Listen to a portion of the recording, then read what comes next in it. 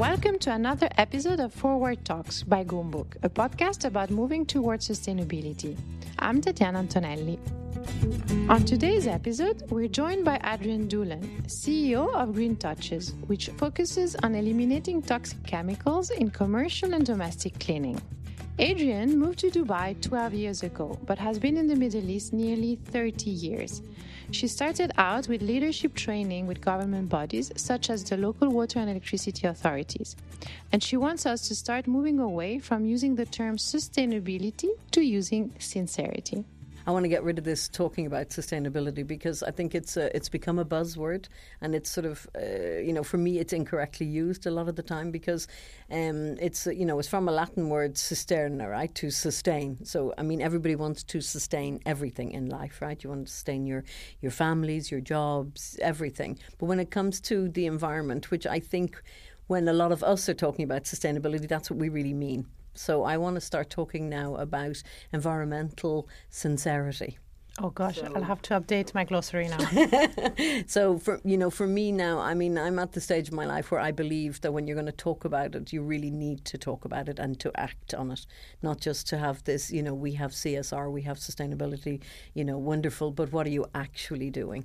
And I think the problem at the moment is we all know what's going on in the world. We all know the disasters, melting glaciers and, water, oceans rising in temperature and what's going to happen here, there and everywhere. But, even from David Attenborough down to now Greta Thunberg, who constantly talk about it, they're still not being listened to. And I think it's time now, really, that we shake up the world. And, we don't want to talk doom and gloom, but at a certain stage, that's the way it's going to be.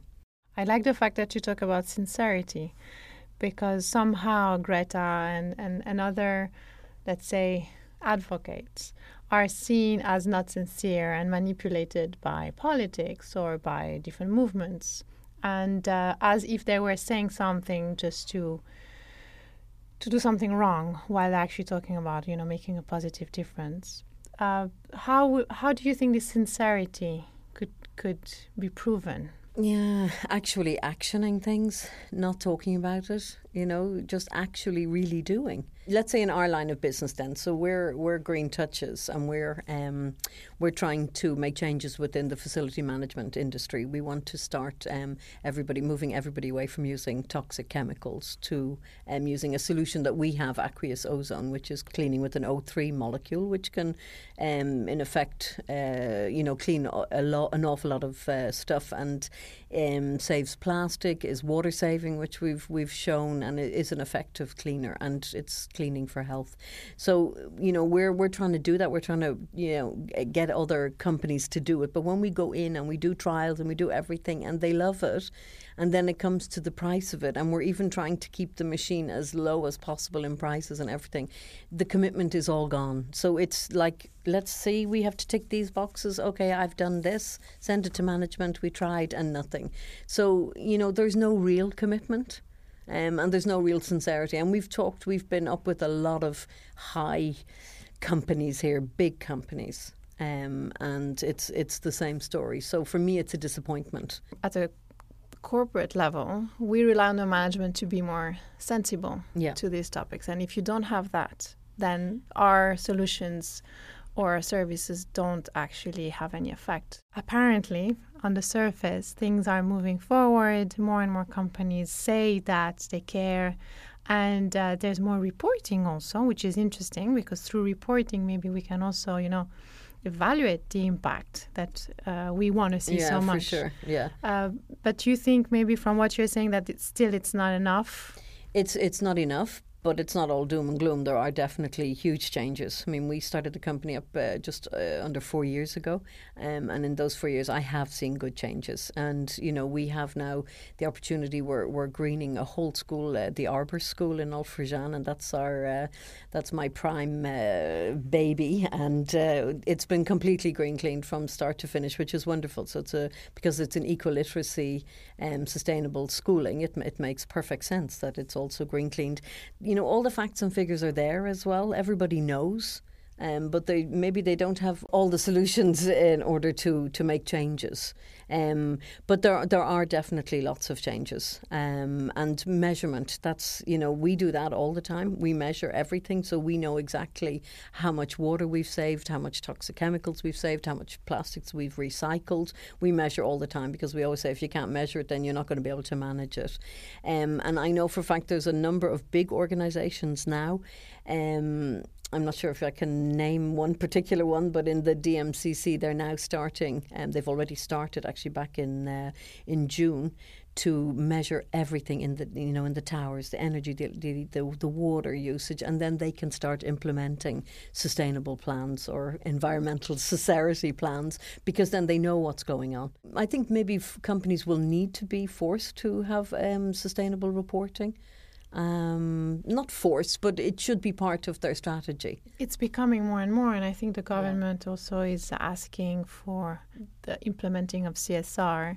Is not only tell us what you do, is we need to see how many people are involved, what's the budget, and where did you put the money, and what was the impact of that money. And I have to say a few meetings before the summer with local groups were very interesting, because they were asking us about sustainability, what they could do. But they didn't want to do anything before having measured their impact. Well, that makes sense. Exactly. And I was like, this is so good to hear, because then you're taking it the right way. Going back instead to your product that I am fascinated with, I had the chance to have a tour at Sustainable City, where you're based. And we had a demonstration there, because the whole Sustainable City is actually using your product. The products, So tell us more about how it works exactly, how we can have it in our homes or how we can have it in our offices, and how it works. In the best way to describe it is after a rainstorm, when you get this wonderful clean smell, that's actually ozone that you're smelling. So it's Mother Nature's way of cleaning the stratosphere. So it's when you have your O2 molecules and they're hit by UV radiations, they become split and they become weak bonded. And with the raining, then it becomes O3, a molecule. Well, without trying to give a whole science lesson, I love that, because it's like, so that's what you actually get when it rains. It's ozone, because you notice normally if you don't get a sandy rain, everything is lovely and clean and green. So it's been, scientists have been playing around with ozone since the late 17th century. And then von Siemens created the first ozone generating machine in 1840 or something like that. They're using it in the Netherlands, in France, for water purification in the cities. So it's, Olympic swimming pools since 1984 are only with ozone, because they don't have the chlorine in the water, because the swimmers would be consumed by the chlorine. Yeah, totally. So it's well known and well used. The only thing about it is that it doesn't have a long shelf life, because it's a molecule, so it's highly active when you produce it. It's highly active, but after a couple of hours, it's not active anymore, so you can't label it and put it on a shelf. So it takes more of a commitment to using it. So it's in a machine. There's generators, and you attach it to electricity and water, and then the electrification process takes place, and as soon as you start pouring it into your bottle, you have your general purpose cleaner. From what I've seen is I go with my bucket even to this machine. Yeah. I pour the liquid gas into the water. It's water. It comes out. What you have is I come with an empty bucket. Solution. You come with an empty bucket. Okay. Put your solution into the bucket and go home and clean. Or you can put it into a bottle, like a pump spray bottle. So it has nano bubbles, which are around 320 nanometers. So they actually penetrate into surfaces where normal cleaning products will create a layer on top. It will actually penetrate in, and all the germs and bacteria are attracted to the O3, and it just obliterates them. That's interesting, because I remember that because of this property, you can actually clean anything from toilets to professional kitchens. Yeah, fruit and vegetables. It prolongs the life of your fruit and vegetables. And I was talking to somebody the other day. If you're buying organic, it tends to be quite expensive. with using a cleaning product like this. So you can have a small machine in your home under your sink with just a small osmosis tap and an electric connection. And if you clean your fruit and vegetables, it doesn't necessarily mean you have to buy organic, because you're cleaning them with an O3 molecule. So nothing can be better than cleaning with what Mother Nature provides. And do you also sell this little machine? Yeah. So what are the different machines you sell? The tiniest one would be this one too. Yeah, which produces, let's say, 1.35 litres per minute, which is sufficient in a home. And we've done testing and everything with it. So even if you chop raw chicken, and we've done like this testing on it to have a look for the bacteria, and then afterwards just actually running the water from the O3 over it, and the you swab again and the testing, and it's right down to a level between 1 and 10, which is like hospital clean. Oh. So it works really effectively. So we have machines for in the house, and then we have bigger machines which produce 11.65 litres per minute, and that's sort of in then we have one in the school, and we have them in big building situations, where the staff just go with their bottles and fill up, and then they go clean. If there's anything left over, because after a couple of hours it reverts back to oxygen and water, you can just go water plants with it or whatever, but there is no toxic chemical going into the ground anywhere. I can use it even in a kitchen? Yeah. And in a hospital? Everywhere. It's inside your fridge, locally? Your oven. If you think about it, if you're cleaning inside your oven, people are using these awful toxic oven cleaners, right? Now, you put on your food, you put it into it, the smell, everything starts coming into the food, and you're not realising it. But if I gave you a tin and asked you to spray this toxic product on top of your food, you wouldn't do it. And what is the cost? Because before you mentioned that could be something that maybe companies resist to purchase because of the price. They resist, and there's a topic that I always want to talk about in some ways, right? When because it's also part of what changes that we're trying to make is cleaning staff in general. They're not very well paid. But when a company, a facility management company, will give a price, they also include a huge amount for chemical usage, right? And an awful lot of the time it's just cheap chemical anyway. So a lot of the time you have people getting low salaries but high charges of the chemical product. So that's our biggest competition. Because if I come to a company and say, listen, I have this machine, and you buy this machine up to, we can charge up to 18,000 if a company will just take one. If they take more, obviously we can negotiate and make a lower price. But for the next 10 to 12 years, you're done with your spend. But the environmental effect on that is huge because it uses way less water. You have no dilution, no hazmat restrictions. You don't, you can train your staff how to use it, but it's the same as using any other product. But generally, you get rid of. They only have one plastic bottle, which we use actually, obviously recycled bottles, and that's all they need. One. They don't need four. They don't need one for a toilet, one for a bathroom, one for a kitchen, one for floors. So that you eliminate a huge amount of plastic. It's amazing. So, and we did actually a trial in a mosque. So we have also another one which is on wheels. Okay. And its generator is underneath. And it has a 6 metre long spray hose. So as soon as you turn it on, after about 30 seconds, you can start spraying the aqueous ozone, and then you can vacuum up. It's got a very powerful vacuum. So you can, you're just taking everything away. And it's very effective. When we went in and did some cleaning in an ablution area in one of the mosques, because they were trying to save water. So they had all their team in. They had about 7 guys, and they used about 136 litres of water just on one cleaning. And there's 5 prayers in the day. We used about 5.2 litres of water, and we had one guy operating the machine and cleaned the whole place. And they brought somebody in from the lab to test the bacterias and to everything. So it's highly effective. But, at the end of the day, if you take something like this, you could in effect eliminate all other chemicals being used, so you're not very popular. What about if I cut myself? Can I disinfect my wound with it? Yeah, in the Second World War it was used to heal wounds, actually. And so when did you start this company? In October of 2015. So it's already like 4 years. Yeah. Congratulations. Yeah, and so thank it's growing there. Yeah, we went from, let's say by the time we did all the website and all the everything, in March of 2016 we started with 2 guys, and we have over 45 people now.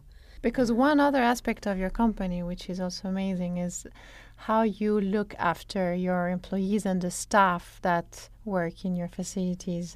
We company. try. We try.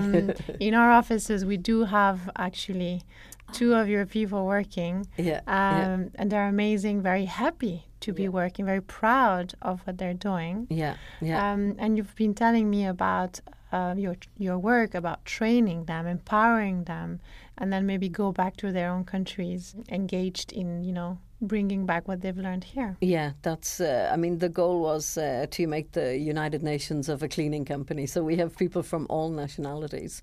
I run my company like my life, so I like to run it in a very ethical manner, be very fair with everybody. We have, we use all the R's: the reuse, recycle, reduce, but we also have respect and responsibility, because that's, people need to take responsibility for their jobs and they need to respect each other. I abhor screaming and shouting at staff, which you can see a lot in this region, but it's totally an effective way of dealing with people, because we all have our pride, and that's just not the way to deal with people. So we're trying to pay the staff higher wages, try to encourage them and really teach them about what we're trying to do, so that eventually they will hopefully change and bring it back. And it's a struggle. It's not always that easy.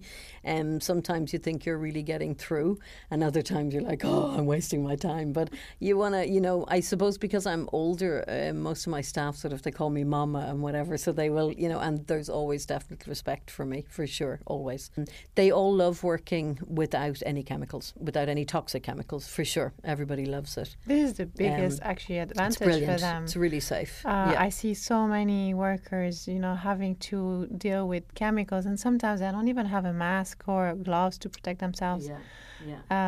So that is definitely an aspect that is beneficial for them. Yeah, there are situations, I know, maybe with some sort of big water tank cleaning or stuff like this, where maybe companies do have to use, stronger chemicals. But we won't do any of that type of cleaning. So if we can't clean it with using a natural methods, organic methods or whatever, then we won't do it. So you were telling me that since 2017 your company joined the UN Global Compact local UAE chapter. And now, since April, you're actually part of the board. Yeah. That's amazing. So that's also another initiative that has been growing in the UAE. Yes, for sure. And a lot of companies are part of it, small but also big ones. Some of them are, for example, the Shalhoub Group, Majid Al Futtaim. I remember when we received the email in the info @box, I was like, this must be a joke. The United Nations Global Compact want us to join them. So they had seen a lot of what we were, I suppose, on our social media and what we were talking about. So it was established in early 2000 by Kofi Annan. So it's one of the largest, let's say, business networking organizations in the world. There's over 11,000. It's not huge, but there's over 11,000 big listed companies, let's say, and around 3,000 NGOs. Of the 11,000 companies, I think something like they employ around 60 million people. So as a company, if you're members here, you need to, or anywhere in the world, every year you need to make a commitment on progress. You have to do it. If you don't do it, you go out. So it's great that it's actually not just a name you're buying into. You're actually, supporting it and believing in it and acting on it. So when we did our recent COP, after our first year, we hit 7 of the 17 Sustainable Development Goals. So we were quite proud as a cleaning services company, let's say, about what an impact we can have. So I'm interested about the Sustainable Development Goals. The main feeling that you get when you talk to SMEs and even larger companies is that, yes, it's very nice to talk about it, but they don't even know what it is. They don't understand that you need to progress on it. They all go for the easiest one, climate action or partnerships. What are the goals through this specific UN Global Compact group? What is the sustainable goal that you see is the most difficult one, or the one that people are not able to address? For me now, 2030, because they're supposed to be achieved by 2030. But I think we need to move away now from actually putting dates on things. I think number 1 and 2, poverty and hunger, are, if you look at it logically and how the world works, that it will not be achieved in the next 11 years. I'm kind of loath to actually give names to things anymore. Because it's like, you talk about gender equality, and we've sat at government meetings here with the private sector and the government, so talking about gender equality, and we're talking about longer, less working hours, better pay for women, or equal pay for women. Maybe they should have more than 45 days maternity leave, and these important things.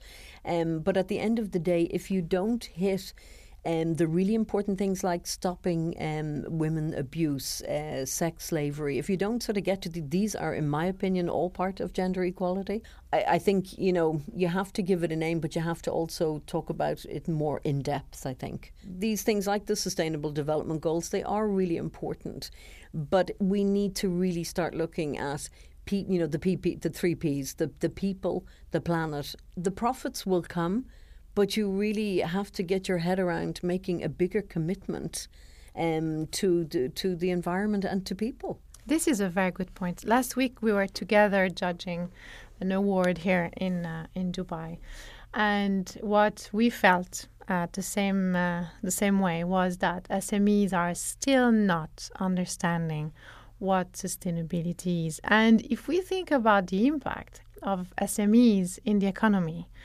They have a big role, an important role, and nobody right now is addressing them the right way to make them understand that profit can be there even if there is sustainability and CSR, and because sustainability is, the intersection of people, planet, and profit. Yeah. But there isn't. We are lacking that kind of education of I would even say empowering to SMEs. What can we do? Adrian, tell me, what can we do? It's because people are afraid. I can see myself in the same situation as well as an SME. Unfortunately, there's not, in my opinion, too much sort of financial support for us here. Yet, SMEs are the backbone of every economy. Really important. So from that aspect, it's it is hard. So I can see a fear factor for SMEs, because they think we've got to get out there, just get money. So the other we'll do good when we get the money. But you can't do that. So you have to start off with your strategies right from the very beginning. Everything. So you need to look for fair trade. Where do I get my uniforms made for my staff? Am I going to go to India and am I going to go to Bangladesh? Yes, I'm going to provide employment there. But, at the end of the day, maybe the lady or the man who's sewing is going to get a $50 cent for their work at the end of a week. That's not enough for me. So at least I use somebody on a tailor's on Sustainable City, so that I know where that the work is done here and that he pays his people nicely and everything. So they're the little things you can do. Treat your people right, try to pay them proper salaries. I don't know, just it works. I can't even put my finger on it. It does. It just works. But you have to stop the greed. We need to, that's, I think, one of the biggest problems. We don't connect properly with our planet. We sort of think we're above everything, but in fact we need to reconnect with nature, with animals. Yes, we're more intelligent than them, but at some times, I think, are we? You just told us that your office is based out of Sustainable City, and I know that you also live in Sustainable City. So how is it? Brilliant. I moved there. I think I was the second resident. to move on, although the CEO, Mr. Farris, will always says I'm the first, but I'm okay with being the second. It's brilliant because you live in a sustainable bubble. So we have all our solar panels on our homes. We have all our recycling. Everything, composting. We can get all the herbs from the domes. It's wonderful. It's actually really, really great community to live on, and having the office there, of course, is really nice as well. And I know that something very special happened a way back. Who came? Who came? His Royal Highness Sheikh Mohammed. He came, and I had the honour to meet him and to show him actually our aqueous ozone machines at the city.